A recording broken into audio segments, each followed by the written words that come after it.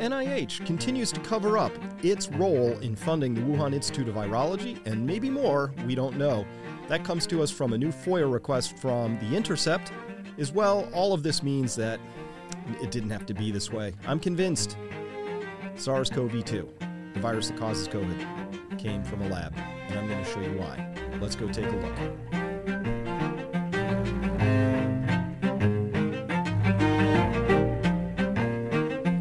Hello everyone, Dr. Chris Martin here with another episode. This one's going to be very explosive again. Look, it's really important that we get this right before we begin fighting over, do we need mandates? Should we have passports? How many people need to be locked down? What sort of rules? Should bank accounts be frozen?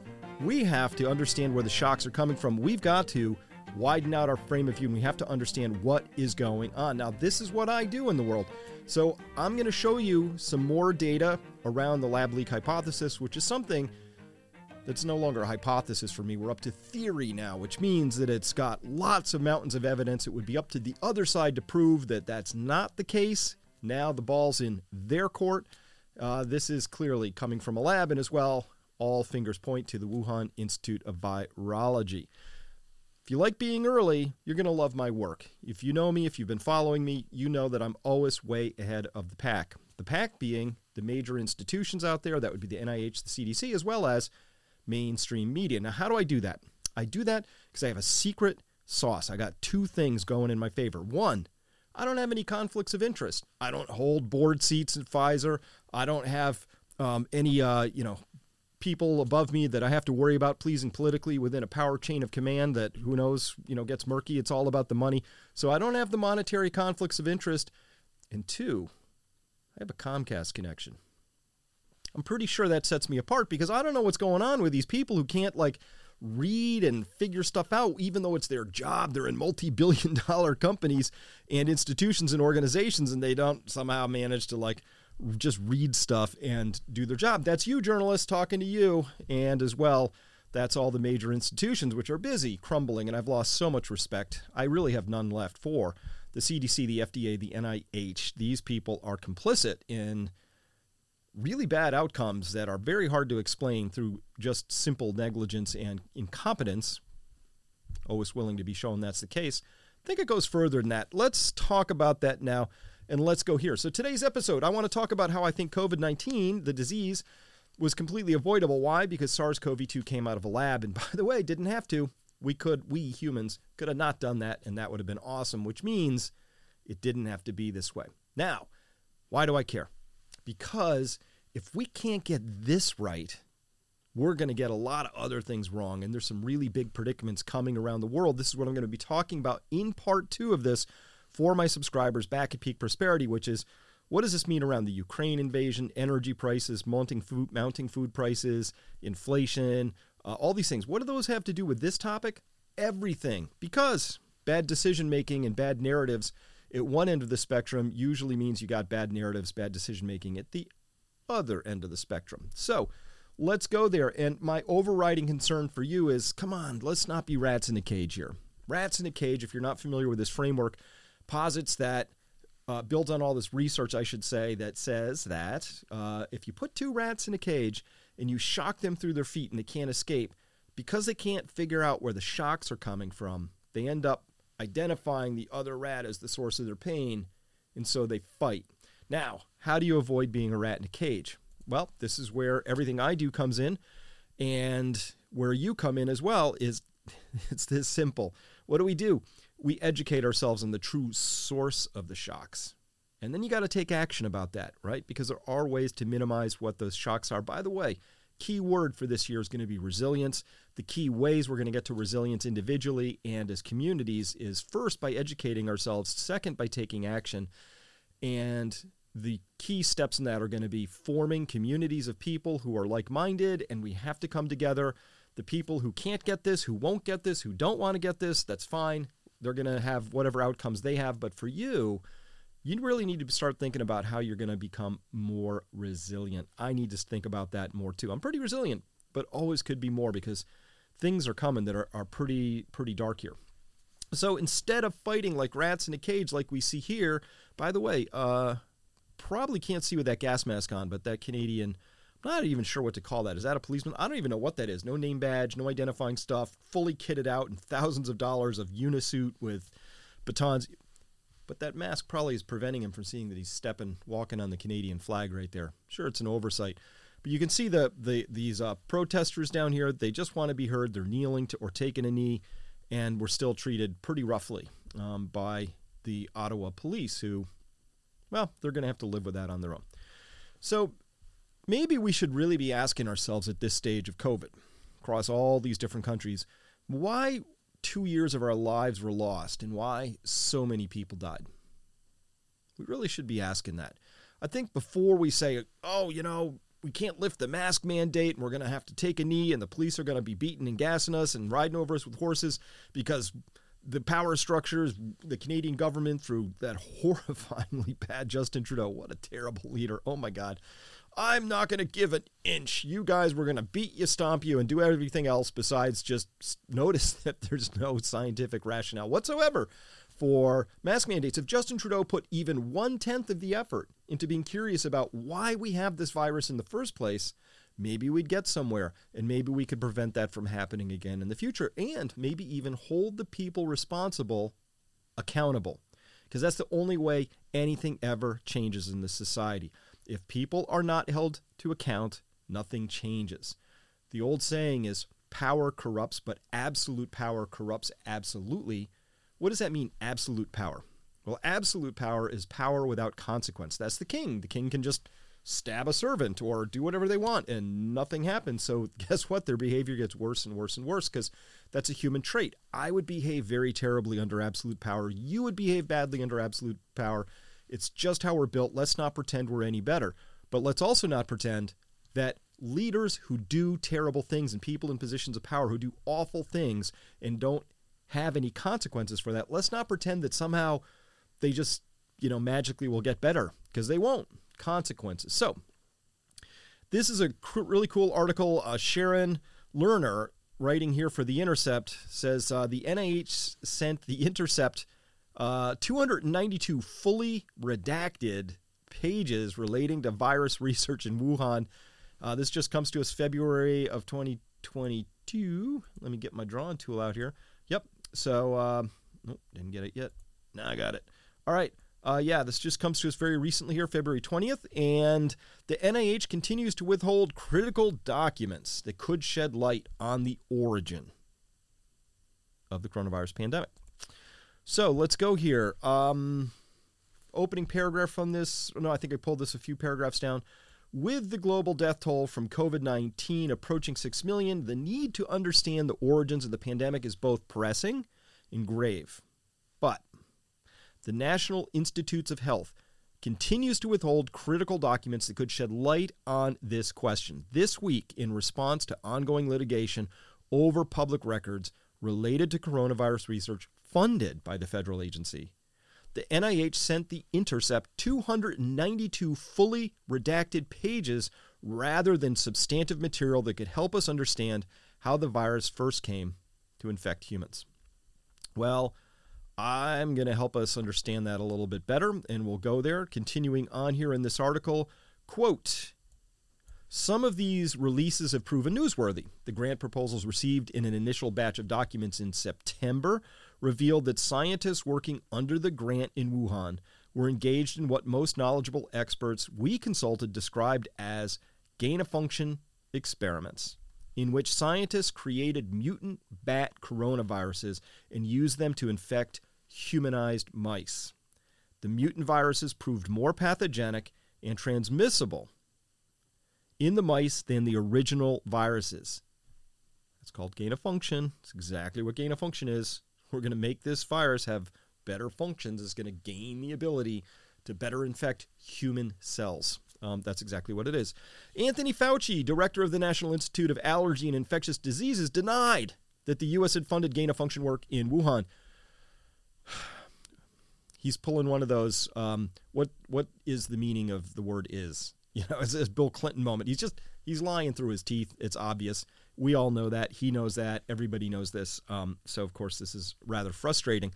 Carrying on here in this article, I think the NIH is now hiding something, but of course I do think that when people won't show something to you, that's the actual definition of hiding. No, you can't see my hole cards here in Texas Hold'em. I'm hiding them from you. That's how it is. All right, quote, but the most recent batch of documents which the NIH sent The Intercept on Tuesday underscores an ongoing lack of transparency at the agency, even as members of Congress and scientists, call for additional information that could shed light on the origins of the pandemic. 292 of 314 pages. 292 of 314. More than 90% of the current release were completely redacted. Besides a big gray rectangle that obscures any meaningful text, the pages only show a date, a page number, and the NIAID logo. The remaining pages also contain significant redactions. So, this is what a page might look like. This is one that's not completely redacted. And so we'll see here, you can see who it's from. You can see the date of this. So this is April 15th, 2020, very early in the pandemic. They're already busy scrambling around this whole thing.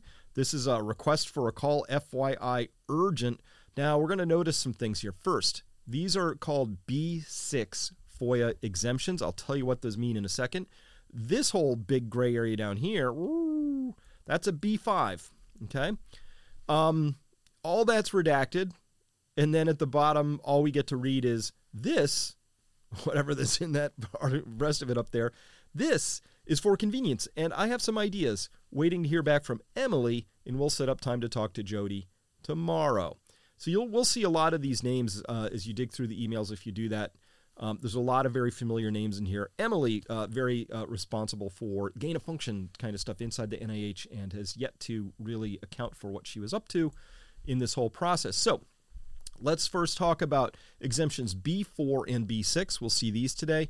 B4 is an exemption pulled out when they feel like trade secrets and commercial or financial information obtained from a person and privileged or confidential inter- or intra-agency memorandums or letters would not be available by law to a party other than an agency in litigation with the agency. So it's trade secrets, if they say, hey, we'd really like you to know about our proprietary da-da-da-da-da-da, and they're trying to, companies communicating with the NIH around that, they would get a B4 around that. A B6 permits the government to withhold all information about individuals, personnel, medical files, similar files, so it would constitute an unwarranted invasion of personal privacy. So they felt pretty strongly that people's emails inside the government would represent too strong of an invasion of their privacy. Not sure I agree with that. Also, they didn't bother to redact the emails of people who weren't government employees, so you can clearly see the bias there, like, oh, we're important. Maybe not these other people. So that's pretty clear. Now, let's get to the famous B5 exemption. B5 is where all the action is, and Muckrock does a great job talking about this. This is an article all the way back from 2014. This is awesome. The Federal Election Commission, B5'd, it argues that it can't tell you why it can't tell you what it can't tell you. The FEC cited B5 exemption to withhold a B5 exemption guidelines. They're like, we're going to B5 what our guidelines are for when we use a B5. Cool, right? The only problem was they had already posted those guidelines on their website, so they were denied the ability to B5 the B5 explanations that had already been released publicly. But that's just how absurd this stuff goes down. So here's another example of a B5. This is a gem. So this got B5s. This whole area down here, something was blocked out of this memorandum, and this was about what was this? This was this is expressing the sense of the House of Representatives that Pakistan should be designated as a state sponsor of terrorism. So somebody wrote something down there, or something happened, and so somebody fought to get this released, and it got released eventually. And what did they write there? They wrote, "What a bunch of crap." That's what got B5'd. So the B5 translates in government speak to like anything that's slightly embarrassing, right? Writing "what a bunch of crap." Somebody said, "Well, that's embarrassing. We wouldn't want Pakistan to know that we think this, or we wouldn't want somebody to know that we write language like that because that's very undecorous." I don't know what. So that's what the B5 is. So here's how the B5 Again, from Muckrock, this is from 2018. They have a Sunshine Act kind of activities there. And so they said, with Sunshine Week just around the corner, we want to count down the days to our favorite time of the year and take a closer look at what's going on behind the black bars. The 9 federal FOIA exemptions, B1 through B9, exemption name B5.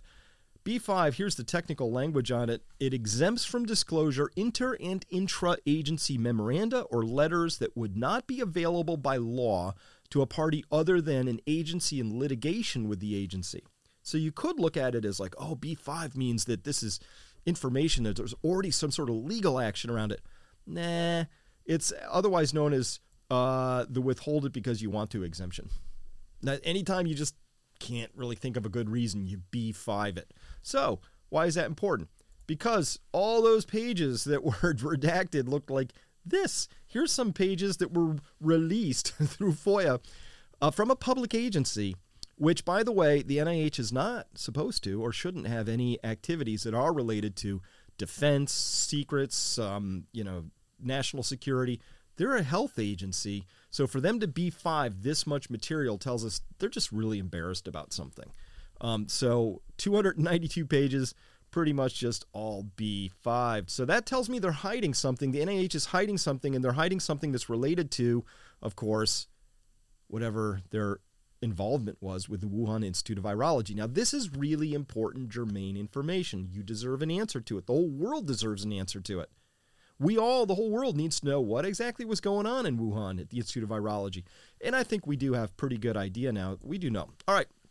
So, by the way, in that Intercept article, they did mention the main grant, which I'd looked up before. By the way, I'd pulled this up last year, and it was no problem. But today, when I went there for that grant number, which is this one here, ROIA 110964 in Google, it came up, it was like no results. Not just like bad results. We're like, we got nothing. No results. But they did hopefully say, oh, maybe there was a space there. Your search didn't do this. Did you mean one with a space in there? How about that one? So sure. So I put the space in there, and that didn't help either. Thanks, Google. But all that tells me, when Google won't give me a search result, I know what to do. You know what to do by now. Hopefully, we all know what to do. And what is that? You go over to DuckDuckGo. And, of course, found something right away over on DuckDuckGo. So once we went into that grant, though, and we find this grant here, this 110964, when we look into that grant a little bit more, I reread it again today, and I found some stuff I didn't see before. So the list of all sub-awardees on this grant, right? So once you find the grant, you find out this is the grant that the NIH administered. They gave it to Peter Daszak, the EcoHealth Alliance. They funneled money to a variety of parties. Who are those parties? Some of them are called sub-awardees. One of them, of course, was the Wuhan Institute of Virology in yellow. So, yeah. We know that the NIH was busy shoveling money to EcoHealth Alliance, which was busy doing work with the Wuhan Institute of Virology. That's already an established fact. I know it's embarrassing, but hey, maybe we should put a little sunlight as disinfectant on that and take a quick peek at what's going on there, because whatever went there really didn't work out well. And so as they said here in this main grant here, the Wuhan Institute of Virology said, quote, this site is the main virology lab for the project. Not a lab, the main virology lab for the project. So it wasn't like this is a sub-awardee and we're just, we're going to do a little work here and there, and they've got some specialty expertise over here. This grant was going to be mainly conducted through the Wuhan Institute of Virology. They say here, quote, they received field samples from sites in China and used sequencing to identify the presence of animal coronaviruses. They also characterized any isolated viruses to determine the host receptor binding and other in vitro and in vivo characterization. That's loaded sentence, that last part. We're going to do some other stuff. I'll show you what some of that was in just a second. But the thing I hadn't caught before was this. The Institute of Pathology and Pathogen Biology in China, quote, this site manages the human subject work to understand and study human exposure to animal coronaviruses, including the sampling, serology, and questionnaires administered after acute illness. So I didn't realize they were a sub-awardee too. Good question. Why is the NIH awarding money to the Institute of Pathogen Biology in China? Good question, right? Kind of cool to get the answer to that. And as well, in sort of a pinkish, brickish color down there, maybe matches my jacket today, Duke NUS in Singapore, the collaborator at Duke NUS will act as a consultant on the project and provide her expertise on serological testing, virus characterization, PCR detection of viruses. Her. Duke. This reminds me of what this work I did in 2021. Yeah, this is from September 2021 when I was looking at the key moments in the Lab Leak cover-up and noted that the Lancet here put on a COVID-19 commission to determine the origins, right? And it was a little awkward because they made Peter Daszak one of the task force members. In fact, he was leading the whole effort for the Lancet. Way to go, Lancet. He's shredding all of your credibility.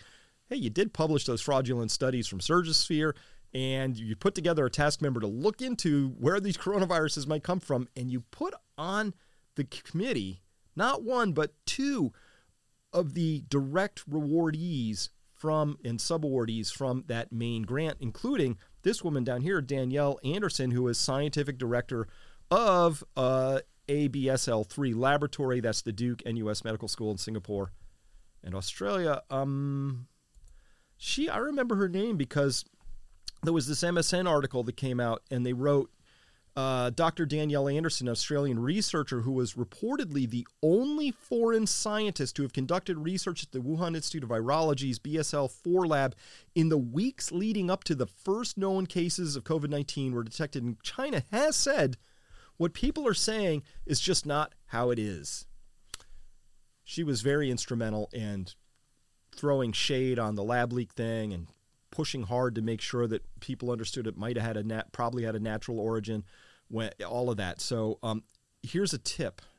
You can't put people on an investigatory task force who are most likely in the culprit list or could even seem to be in the culprit list. You can't do that, but the Lancet did, and of course, so did the WHO. Just some of the awkwardness that's happened of late. Of course, this is why I think all this is really actually was avoidable. Don't take the same people who created the disaster and then ask them to investigate themselves and come up with a conclusion as to whether they might have caused the disaster. You're never going to get an answer you want out of that. All right. So again, as I mentioned, DuckDuckGo found this particular grant. No problemo. Came right up with it. There it is. Right there. R01AI110964. Remember, Google couldn't find it. It's just like, nah, we can't. Don't know where that came from. So anyway, but DuckDuckGo found it. And when we look into this a little bit more, I guess I got to tell you this part of it. So this is a bit of the side story. Here's where it gets interesting. I'm doing my little investigatory, prosecutorial look into this thing. When I go here and I look into this book that came out a while ago, I believe this is 2015 book, go to chapter 5. Kind of a boring title, as they usually are in science speak. Efficient reverse genetic systems for rapid genetic manipulation of emergent and pre-emergent infectious coronaviruses. We see Cockrell, Beal, Yount, and Barrick, Ralph Barrick on there. Now again, these are all people who've been monkeying around with coronaviruses good and hard. And what really caught my attention from this book was this figure that they put in here. Whoop, let me move this down again. So what you'll note here is they're saying each of these along this timeline here that stretches out left to right. Back here in 2000, they say they created the first infectious clones with coronaviruses. And there's the papers. You see Yount's name on there as a primary author. This is in the year 2000. These are the first years they started to monkey around and create more infectious clones using this chimeric and genetic engineering technologies, right, where you take pieces from different coronaviruses and you put them together. A really, strong, stable backbone and a receptor binding domain that tends to go into human cells. That was in 2000. Then in 2001, Thiel et al. Found a HCOV229E infectious clone, so they're working out the cloning thing. And then MHV, the 859 infectious clone by Yount et al. In 2002. And then, later in 2002 was SARS-CoV, with the first time that thing just popped out and then some more monkeying around with SARS-CoV infectious clones and doing some stuff with HKU1 and NL63, and there's finding the SARS-like back coronaviruses, and then, 2012, MERS-CoV comes out. And then MERS-CoV, and then there's these other two that pop out, and then coming along until finally, if 2016, we'd have to go out to 2019, where SARS-CoV-2 pops out. The thing I noticed about this right away was that there were no pandemic coronaviruses prior to lab work beginning in the year 2000. So before these characters here began monkeying around in the lab and doing stuff and creating their fancy little chimeras, and I'm sure it was very interesting, engaging work and all of that, and they built great careers off of it, got a lot of money and did things like that, and got all the things scientists want and need. The nutrients for a scientist are giving talks and getting grants and having your ego stroked and all of that. But isn't that odd that we didn't have any pandemics with these things before this crew started monkeying around with these things? And by the way, same crew that was very instrumental in telling us convincingly, of course, all through 2000 that this thing SARS-CoV-2 must have come from a natural origin, and as well, a little help from Facebook and other friends who banned any talk about lab leak or lab origin for this thing for all of 2020 and a good chunk of 2021. All right, this is from Drastic, the organization, and a collection of people. They had a whistleblower release of a DARPA grant that EcoHealth Alliance and Peter Daszak had submitted in 2018, and this is the Defuse proposal from 2018. And what's really interesting in here is that what they did is went really so much further. That earlier grant that we're seeing is actually from 2014. 2018, they'd learned so much more. And so what did they plan to do here? Well, you can see their little graphical flow here. So they want to predict SARS-CoV jump potential, and so they're going to find these SARS-like things and coronaviruses, and then they're going to select some of them that have this human infection potential. They're going to look at the spike similarity there. Then they're going to create the spike trimer structures by adding some together. They're going to then screen for ACE2 interaction, human ACE2 interaction. Then they construct chimera viruses. Best pieces, it's like the best of, greatest hits, right? And they put all that together, and then they evaluate expression in vitro and in vivo. Remember I said that term before? I can tell you about that. It's a very kitschy little term. When they evaluate expression in vitro and in vivo, what they're really saying is we're going to be looking at how these things infect humanized mice. What's a humanized mouse? Well, they take the mouse and they take its gene structure and they take out a gene for ACE2, so it doesn't have a gene for ACE2 anymore. And then they take a human ACE2 gene and park it in that mouse. Now the mouse can live again because it has an ACE2, but it's a human ACE2 receptor. It doesn't have mouse anymore. So that's what they meant there. So that's what they were proposing to do. And from this proposal, which, by the way, DARPA refused to fund because they said, this thing is nuts. I'm translating a little bit, but they're like, no thanks. We don't like the look of this thing. And they were right to turn it down. Just set off their alarm bells. They said, let's not do this. I'm pretty sure this is the work that got done anyway somehow. So reading all the way down through this proposal of theirs, look at this part here in green. After receptor binding, a variety of self-surface or endosomal proteases cleave the SARS-CoV-S glycoprotein, causing massive changes in S structure and activating fusion-mediated entry. Mouthful, what does it mean? Viruses are on the outside of your cell. They have to get inside. Here's the problem. Things can't just go into a cell. Those membranes are really tough and durable, and they've got a voltage potential on them, and they just keep things away. Like two magnets. They're like, nope, you're not coming in here. So those membrane, for the virus has to defeat the membrane. That's what it has to get in. It has to figure out a way to get into or through that membrane.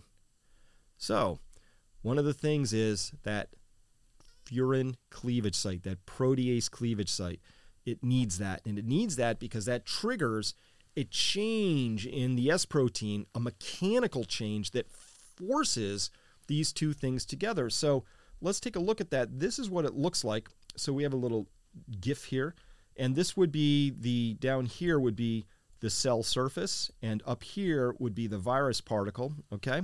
And let's watch what happens as these two things, these are little, these would be the place that would get cleaved, in essence, these green structures right here by the protease. And so as it starts like this, the protease would cleave it. This folding happens. It pulls these two things together, and now the membranes have fused. So that clip happens, and then it pulls them together. And so the membrane, all those little white balls down there, those are phospholipids. This is like seen at like super, super duper magnification. Obviously, it's a computer mock-up, but that's what it would look like. So that's the whole process there. That's why you need, without those proteins going through that conformational change to pull those membranes together, they'll just be stuck there. It'll be bound to the receptor, but it's not getting in through this process. So they knew very early on that having these proteases, the furins, the cathepsins, the trypsins, those are proteases. Proteases cut things. So the proteases would cut the proteins on the S protein, create that change, and then that would help drive this fusogenic process, as they say. All right, let's carry on. Continuing in yellow, we will analyze, they proposed here, all SARS-CoV gene sequences for appropriately conserved proteolytic cleavage sites in S2 and for the presence of potential furin cleavage sites. Oh, remember in 2020 when I and other people were going, what's with that polybasic furin cleavage site? Let's look at the furin cleavage site. And all these virologists, including Daszak, were out there saying, oh, you're nuts. Nobody would even suspect that. Nobody knew about those things. They did.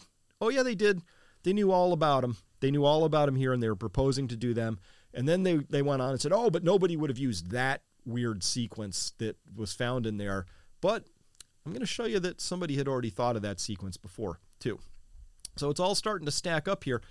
By the way, I'm going to give you Martinson's maxim. It goes like this. If somebody says they're going to do something, and then it happens, they probably did it. I know it's crazy, but that's how I live. That's my maxim. So at any rate, the science is beginning to stack up. Here's a paper that just came out on 21st of February, 2022. So very recently. It's actually yesterday in terms of this recording. And again, one of these funny big titles up here. But really what they're looking at is where did this furin cleavage site come from? A really nice piece of work here by these folks down here. So we have Ambati, Varshney, Lundstrom, Paulu, Hall, Versky, and Brufsky. So you can see, here's the link down here. And at any rate, what they found was that the sequence that gives us that PRRA, the PRRA is the 4 amino acids, comes from a longer stretch of RNA that's in the virus. So the question is, where did that RNA come from? So they went into the system where all the genes of all the different organisms are kept, and they said, does anybody else have this? Because normally the way it goes is organisms don't make up brand new sequences on their own. They beg, borrow, and steal them from somewhere else. It's just how it is. It's much easier. It's very hard to come up with a new sequence that works. So they often have to come from somewhere. So they said, well, is there another virus that has this exact sequence? And the answer is no. Nowhere do we find a virus with that sequence. Is there any other cell out there, squids even, something? Nope, we can't find anybody with that exact sequence. So they asked the question, where to come from? And here's the punchline from the end of this paper. It's a very complicated paper. I'll let you read it if you want. This is the string of letters here in the RNA that code for that furin cleavage site. So they wrote here the absence of that string from any eukaryotic, eukaryotes or bacteria are not eukaryotes. Eukaryotes are everything from amoeba to sperm whales. It's everything on our side of the branch, not the bacterial side. So the absence of that string from any eukaryotic or viral genome in the BLAST database, that's the huge database of all the genetic things that have ever been sequenced in the world, makes recombination in an intermediate host an unlikely explanation for its presence in SARS-CoV-2. Makes unlikely. They're downplaying that quite heavily. It's good science speak. You make sure you make fully defensible statements. It's not just unlikely. It's closing in on impossibly unlikely. So the question, though, does that string of letters actually appear anywhere? I just told you it doesn't appear in the eukaryotic cells, but the answer is yeah, you can find that string of letters. You can find it in one place. You can find it in a string of patents by Moderna Therapeutics. You've probably heard of that company. Of course, they make the mRNA vaccine, and they were able to produce that very, very quickly. So it's kind of interesting, and this is a synthetic construct. So this right here would be the kind of thing where if we lived in an intact functioning culture, there would be powerful people like senators and congressmen and prosecutors and whatever saying, we need to have an answer to this. We need to understand how it is that your patented string of letters, Moderna, managed to make it into this pandemic virus over here. That would be a really cool thing for us to understand. We need to understand that. Was it random chance? Because if it was, we need to understand how that random chance came about. If it wasn't random chance, we need some answers.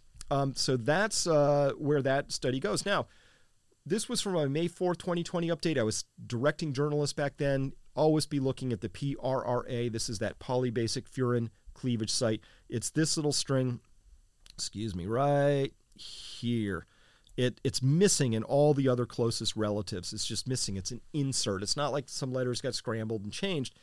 It's an insert. Inserts, that was the smoking gun for me, that when I went and looked at this back in May 4th, I was like, these people here, this main paper written by Christian Anderson here was full of junk because it was in Nature, and they tried very hard to argue really early on in this whole thing back in early 2020. I know it says 17th of March, but they wrote this paper within a few days after that famous meeting with NIH, Collins, and Fauci and all of that. And they said, oh, this thing had to have come from Nature. I'm like, no, it didn't. No, it didn't. You didn't account for this furin cleavage site. And they said, oh, well, you know, there's some other viruses that have that, not with that string of letters.